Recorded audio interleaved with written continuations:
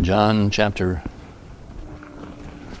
14, verse 31, and then we'll read into chapter 15 down to verse 12.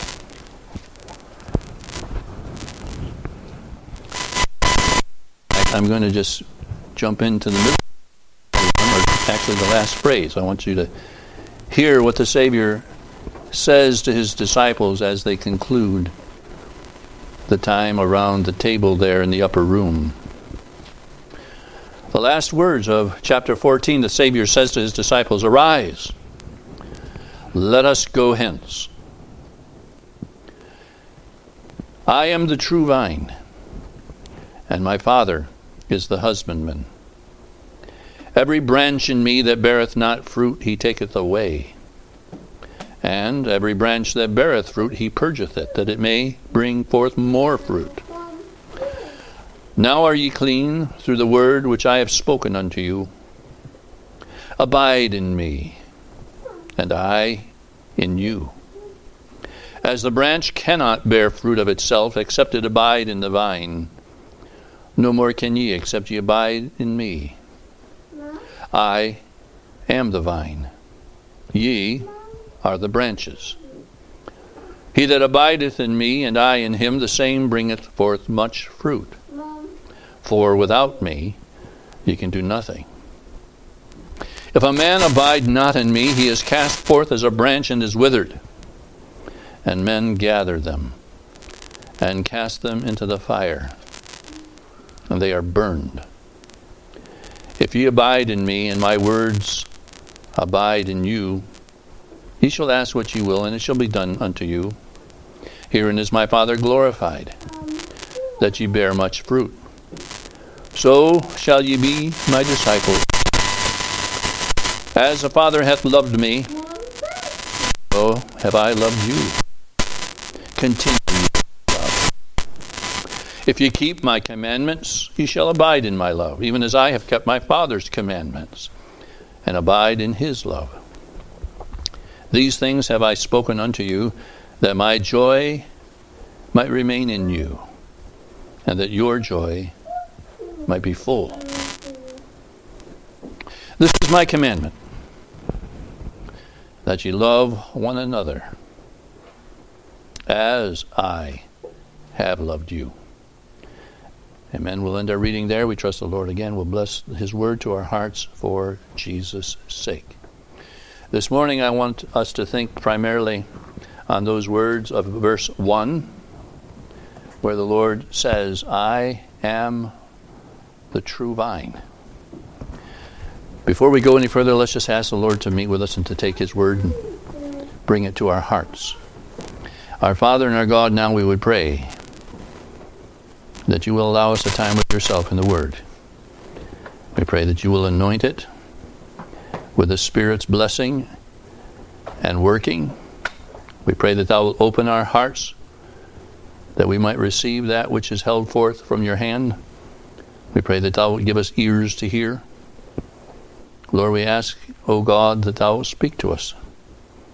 Lord, again I pray that thou wilt overrule that which has to do with men. Lord, whether it is our own notions, our thoughts, or, Lord, our varied inadequacies to speak the word as it ought to be spoken. Lord, we pray that you will bless now. Jesus. We pray in his precious name and for his sake. Amen. As we noted, our reading this morning began with those words at the end of chapter 14, "Arise, let us go hence." I would suggest that this is the invitation of the Lord Jesus to the 11 remaining disciples to leave the table around which they were seated and make their way to the Garden of Gethsemane. The scriptures tell us that they first sang an hymn, and then they went out. That is found in Matthew chapter 26. We might ask ourselves, were the words that we read here in chapter 15 spoken as they walked? Some think not. But I say it's probable. As they go, the Lord has time to look on his followers, some of whom emphatically said that they would die for him. Well, he looks on them, on his own, and as the scripture says in John 13, verse 1, it says, having loved his own, he loved them unto the end. I would suggest to you that we have in John chapter followers. As one who loved those that followed him, he was continuous in instructing them, right up to the very last, where he admonished them there in the garden, watch and pray. Watch and pray. Among his words, the Lord Jesus makes the statement of our text that he is the true vine. Now, whether the Lord Jesus saw a vine as the disciples and he were walking to the Garden of Gethsemane is impossible to know. Some speculate so. Others say that the reference has something to do with the supper that they had just left.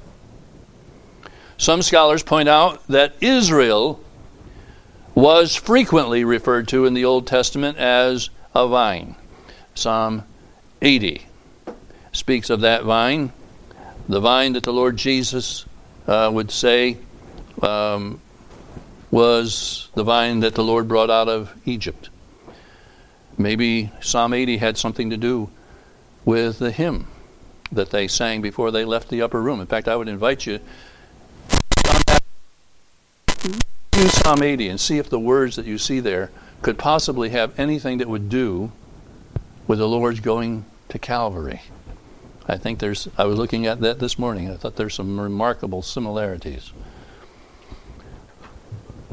There are those also who would point to Jeremiah chapter 2, where it speaks of Israel as a vine that had become strange and corrupt.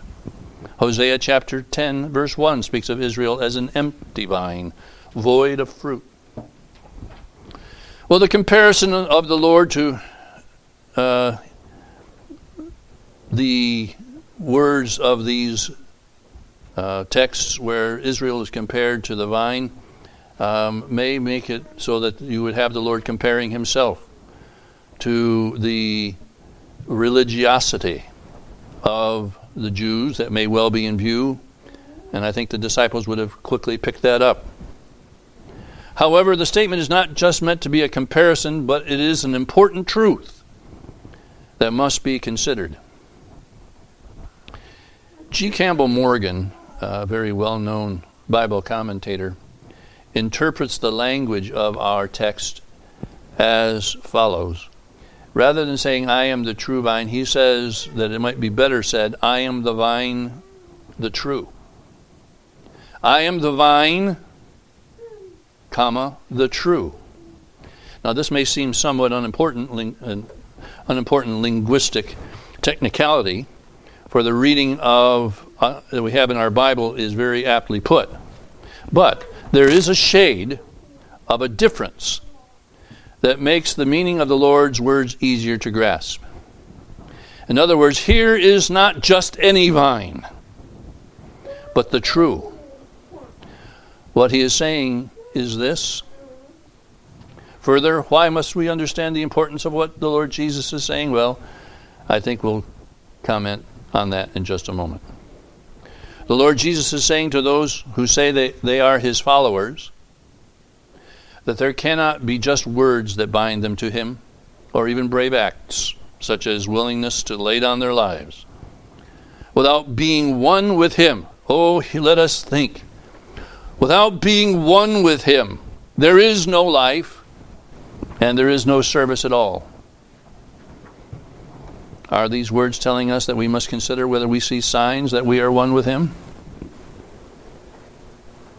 Let me ask that again.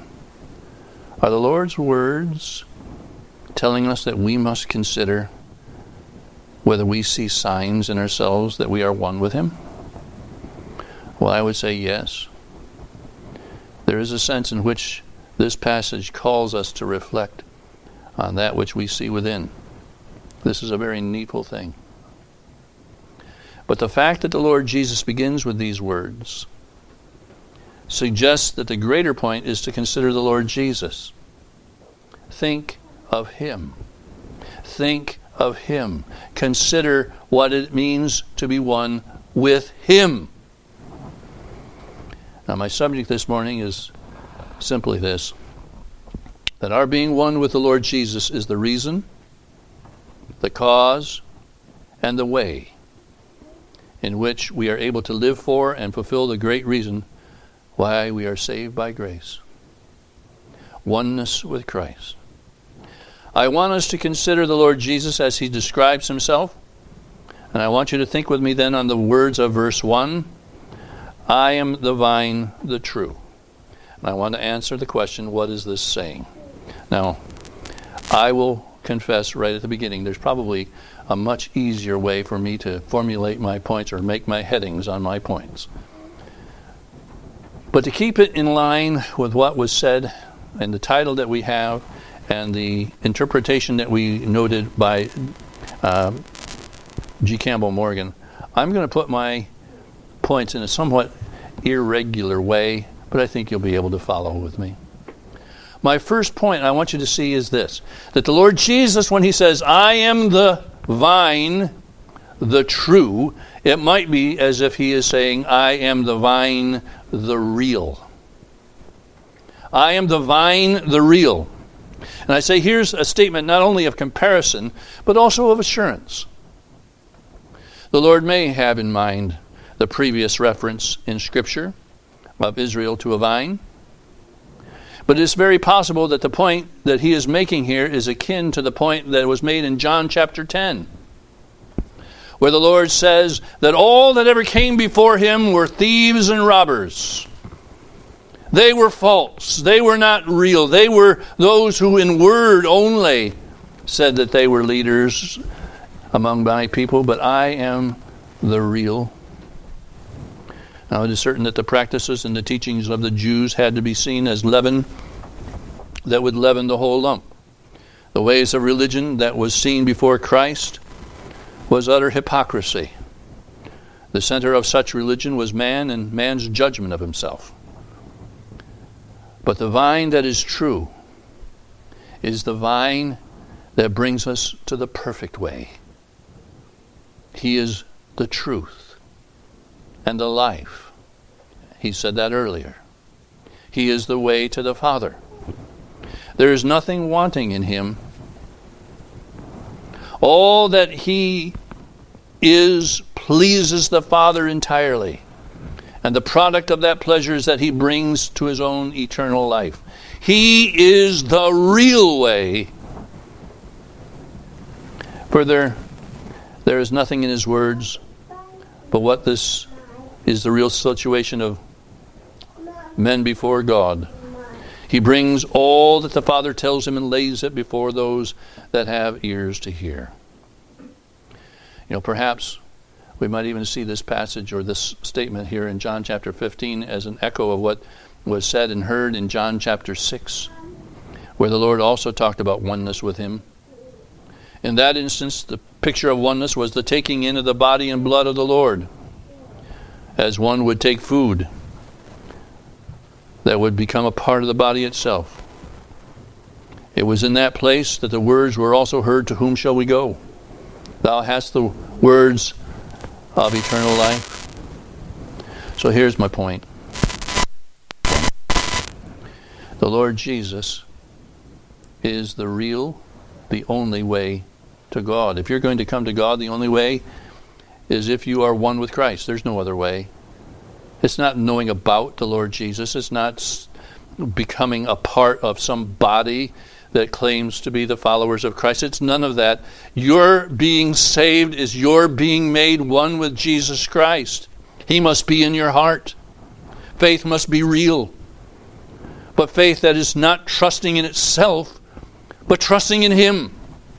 You're looking to Him.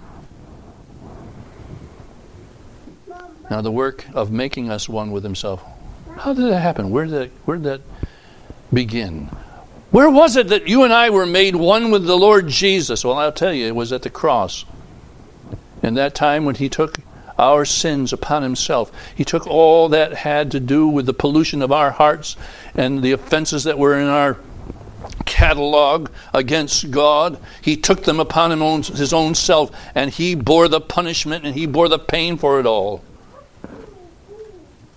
But then he put us, by the power of the Spirit of God, in union with himself, so that you and I now, as we are memorizing, wear the righteousness of Christ.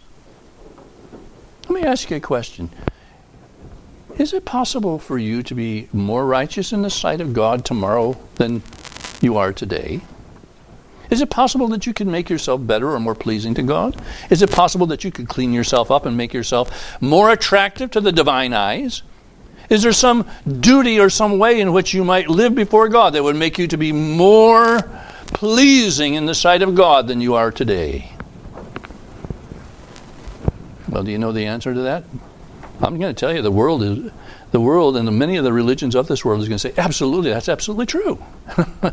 Yeah. No, sir. You say, well, why not? Well, the reason is this. Because if you're in Jesus Christ, you wear his righteousness. There is nothing that can be made brighter or whiter or cleaner or more pleasing to God than the righteousness of Jesus Christ. That is yours, child of God, if you are in Christ. And by the way, if you don't have that righteousness, you have no hope of everlasting life. Because God will demand from you a righteousness that is without spot or wrinkle or any such thing. The only way that ever comes to any of us is that the Lord Jesus brings us into union with himself, and his righteousness becomes our own.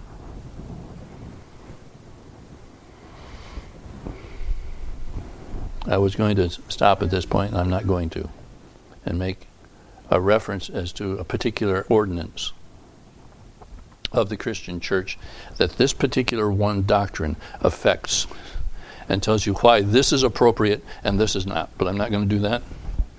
I'll leave that for another time. Maybe some of you can guess where I that one. If you don't know, I'll tell you afterwards, but we're going to leave it alone. Last week, we considered the discussion that the Lord Jesus had with Nicodemus. Do you remember? In that discussion, the Lord tells Nicodemus very plainly, you must be born again. Nicodemus, being, as I mentioned last week, perhaps the foremost teacher among the Jews in that day, asked the Lord, how can it be? And the Lord says, well, what do you mean? You've known all these things from the Scripture. You teach the Scriptures. You're one who is in the Scriptures every day, and yet you don't know what this means? I'm going to suggest to you that the subject, the bottom line of that statement of the Lord to Nicodemus is very much akin to what we're talking about here. You must be one with me. You must have a transformation in you that is so full and so complete that it makes you to be that which is one with yourself. You must be united to the body of the Lord Jesus. Again, I want us just to say under this heading, this particular point, what is being stressed here, what I'm trying to relay to you is simply this, that the Lord is saying to his followers that he is the real way to God. You might ask, why did the Lord stress this? Why was it that the Lord presented this particular truth at this particular time? You say, well, it's just an extension of what took place in the upper room. Now, let's move beyond that. Why would the Lord have said these words, this particular point of examination within themselves, this part that deals with himself as the one to whom they must be united? Why would the Lord have brought this to the fore at this moment as they were making their way to the garden where he would be shortly arrested and they would shortly be scattered? I think in some ways it's because the Lord knew that they would be asking the same questions in minds and hearts that John the Baptist asked as he stood in Herod's prison. When he sends his disciples off to the Lord Jesus, are you the one that we've been waiting for, or do we look for somebody else? And of course, the Lord Jesus gives the answer. Go tell John. Go tell John that you've seen the power of God. Go tell John that you've seen lives changed. Go tell John that you have heard the gospel preached to the poor. The reason I think the Lord Jesus brings these men to this point is because they were going to be facing a moment that was not unlike the one that John. They were looking at danger. They were looking at possible death, perhaps, as the crowds came to them. Was Christ real? Is he real? Is what we've been believing really? Seen the miracles. Is he the true one? I think there again you see the fulfillment, having loved his own.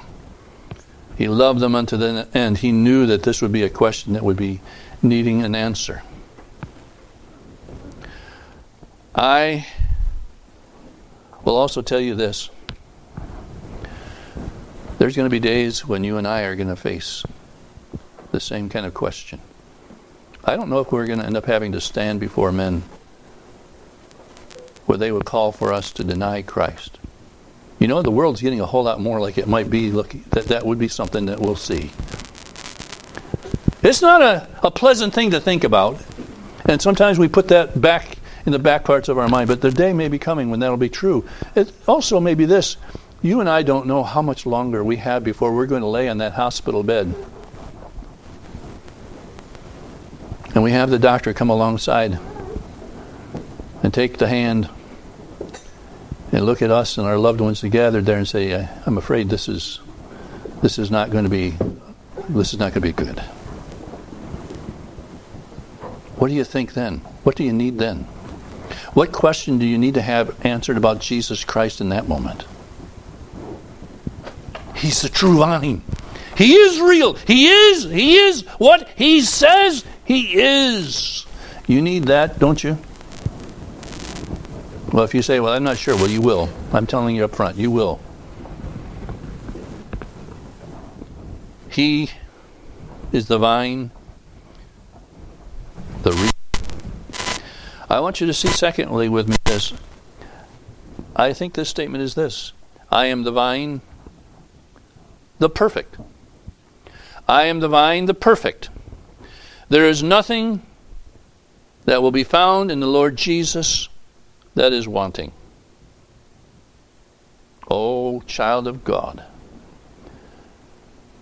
What a wonderful exercise it would be for our hearts and minds should we take it in ourselves to investigate. I wonder if there's anything that I could find wanting in the Lord Jesus. Let me go look. And as you continue to look, what will you find? No. I want for nothing in this way. I want nothing in that way. It would do good for your heart to do that. He is perfect. He is the vine that supplies to those that are one with him all that they ever will need. And again, I say that here's a picture that teaches us that all the fullness of God flows through the vine to the branches. We will not want, I underscore this, we will not want for the sap of God's grace. Now, I propose to make a very practical point at this juncture. I want you to understand when I say that he is the vine, the perfect, I want you to see that I am ruling out some things that are imperfect. First, I will warn you, I admonish you, I seek to instruct you as I do myself when I say these things, trying to find the answers to the needs of our hearts by fulfilling the law, or more particularly because we don't go there in our minds, but here's the point, by doing the do's and don'ts. And you know what I'm talking about. Our lives are filled. The Christian principalized lifestyle is filled with do's and don'ts. You're doing the do's and don'ts will never allow a man to be satisfied with himself. I say that from personal experience, but I say that as a matter of just plain fact. The Pharisees acted as if it was so. There are many that call themselves Christians that act as if this is so. But the Lord Jesus points to those that were like that in that day and says that they were filled with all kinds of malice and bitterness. In fact, he says you're just filled with a bunch of dead men's bones. You know, doing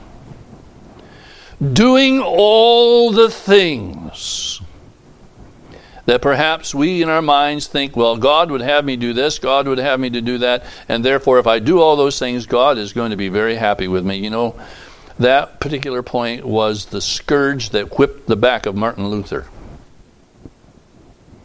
Luther was not at all satisfied by telling or being told, well, just do certain religious exploits.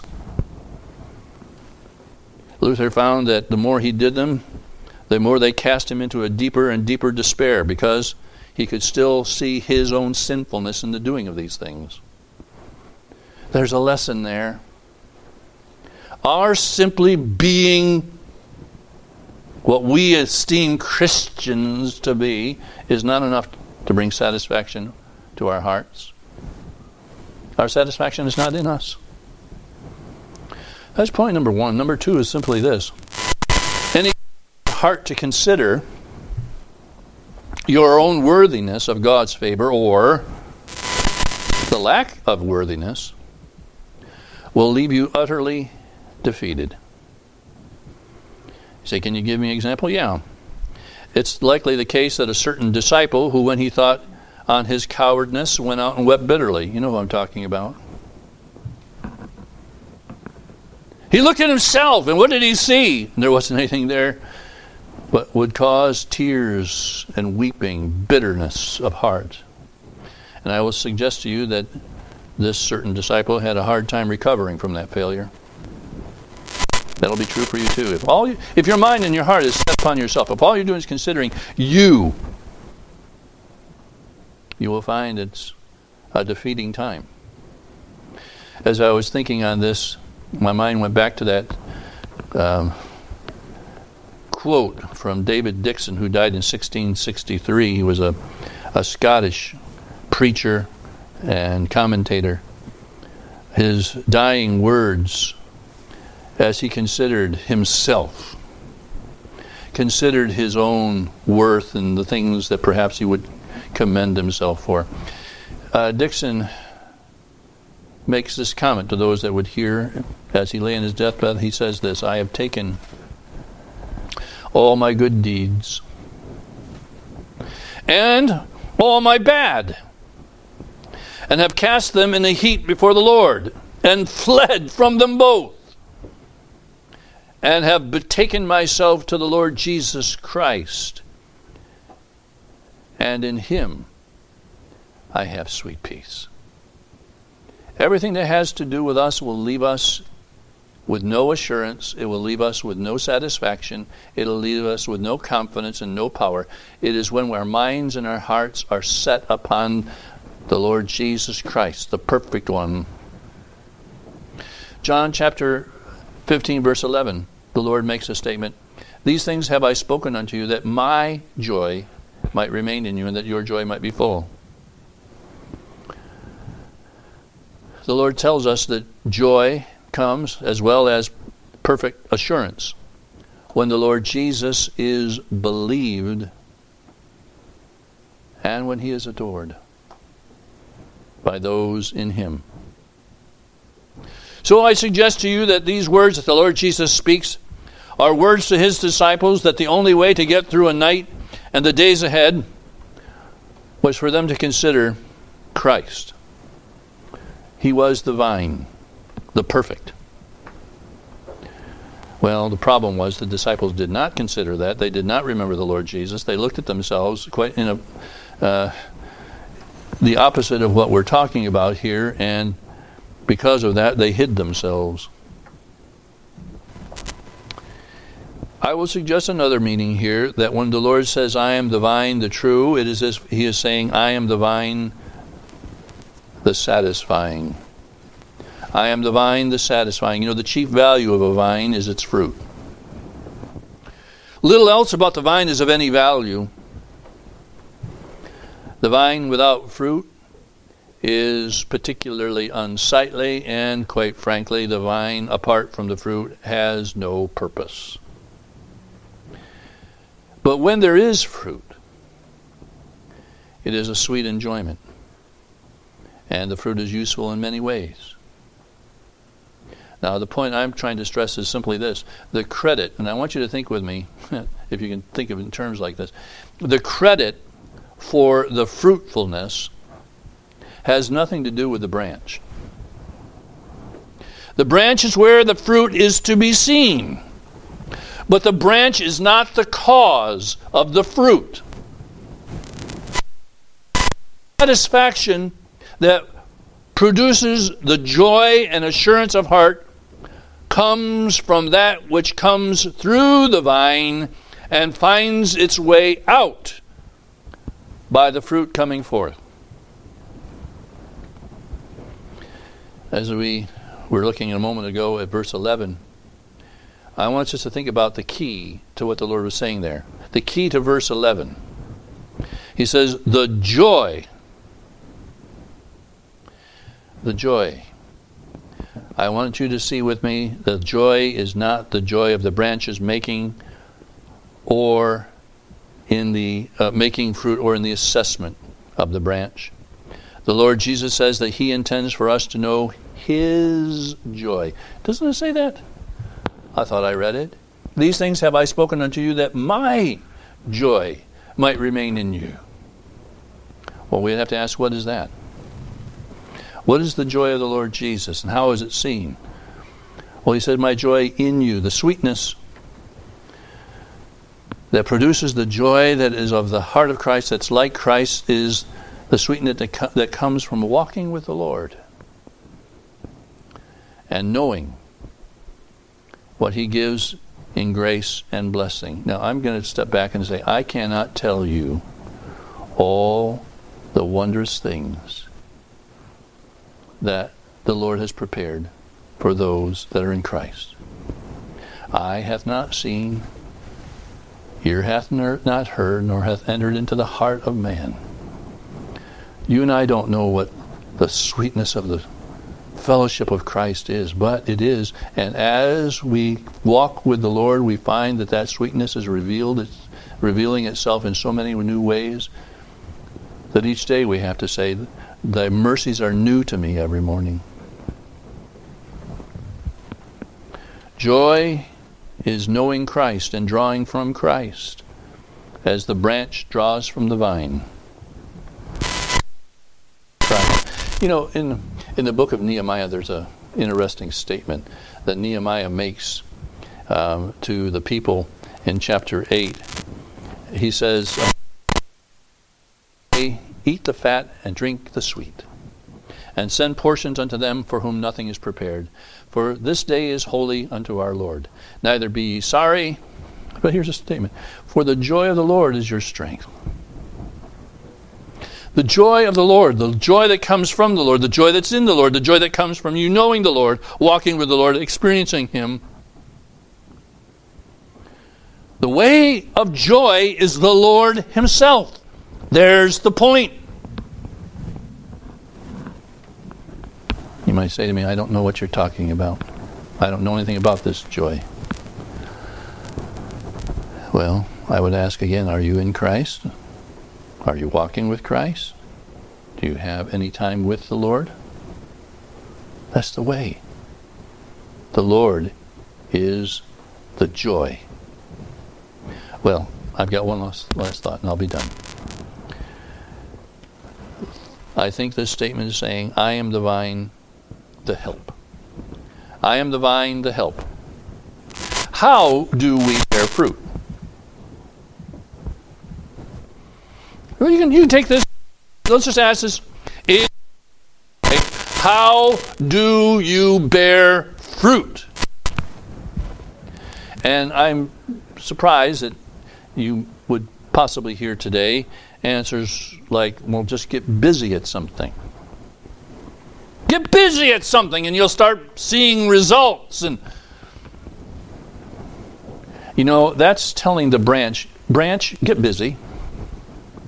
You know, just just get out there and start bearing fruit. Well, the Lord puts that whole thought to rest in verse 5. Speaking as the vine, he says to the branches, for without me you can do nothing.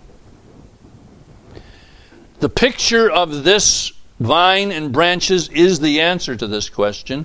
The branch bears because it cannot but bear fruit. As you are with Christ, as you are centering your heart and mind on Christ, as you are walking with Christ, you won't be able to help but bear fruit. That which comes up through the vine to the branches causes fruit to come out.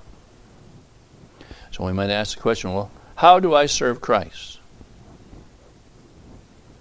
We could also ask the question, how do I bear up under affliction?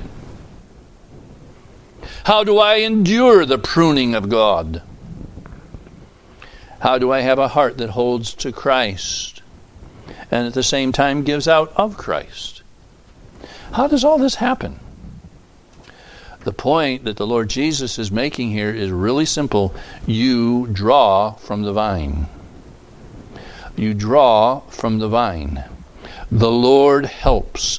The Lord works. The Lord adds. The Lord blesses. The Lord speaks. The Lord prunes. The Lord does all the works that's needed in me that I might be fruitful for Him. If I am not seeing fruit, it's because the work that causes the fruit to come forth is not being done. That is a very grave warning to us. The Lord produces the fruit to us.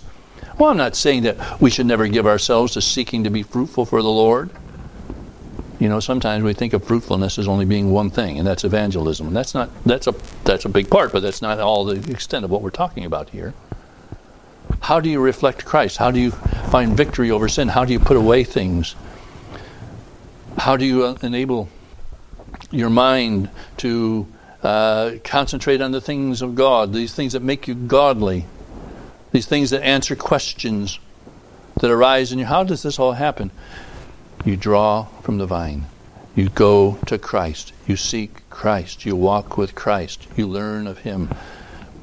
Peter puts it this way. Peter, of all those that should make this statement, I think Peter is perhaps the most appropriate and most notable. But grow in the grace and knowledge of our Lord and Savior, Jesus Christ. You grow because you draw from the vine. The Lord helps. He is that way which we find ourselves doing what the will of the Father is. We find Him. I am the vine, the true. I am the vine. Ye are the branches. Find in me what you need to bear fruit. Find in me what you need to live. Find in me what you have to endure. I am the source. I am the way, the truth, the life. I bring you to the Father. I guess the question comes back down to simply this. Are we trusting in the Lord Jesus? Are you trusting in Christ? Have you cast all your hope on Him? Next question, are we drawing from Christ? There's a searching question. Most of us have to say, I wish I were more. Are we drawing? Are we meeting? Well, may the Lord allow His Word to be that which causes us to hear and follow and find doing in us what this picture suggests is the way of the blessing of God. Let's all pray. Father in heaven, now we would pray that Thou wouldst bless the Word. We pray that You will use it within our hearts and our souls, that we would be those who are fruitful for the Lord Jesus. Lord, we find ourselves having to lament so much of the time that our fruit is small in its yield. But Lord, we pray that You will have mercy that you will allow there to be a river of the grace of our God that would flow even to this little congregation, that we would be a people who find ourselves going forward as those who are marked with the joy of our Savior and the help of our God. We pray that you will bless now this word. And we pray it all in Jesus' name and for his sake. Amen.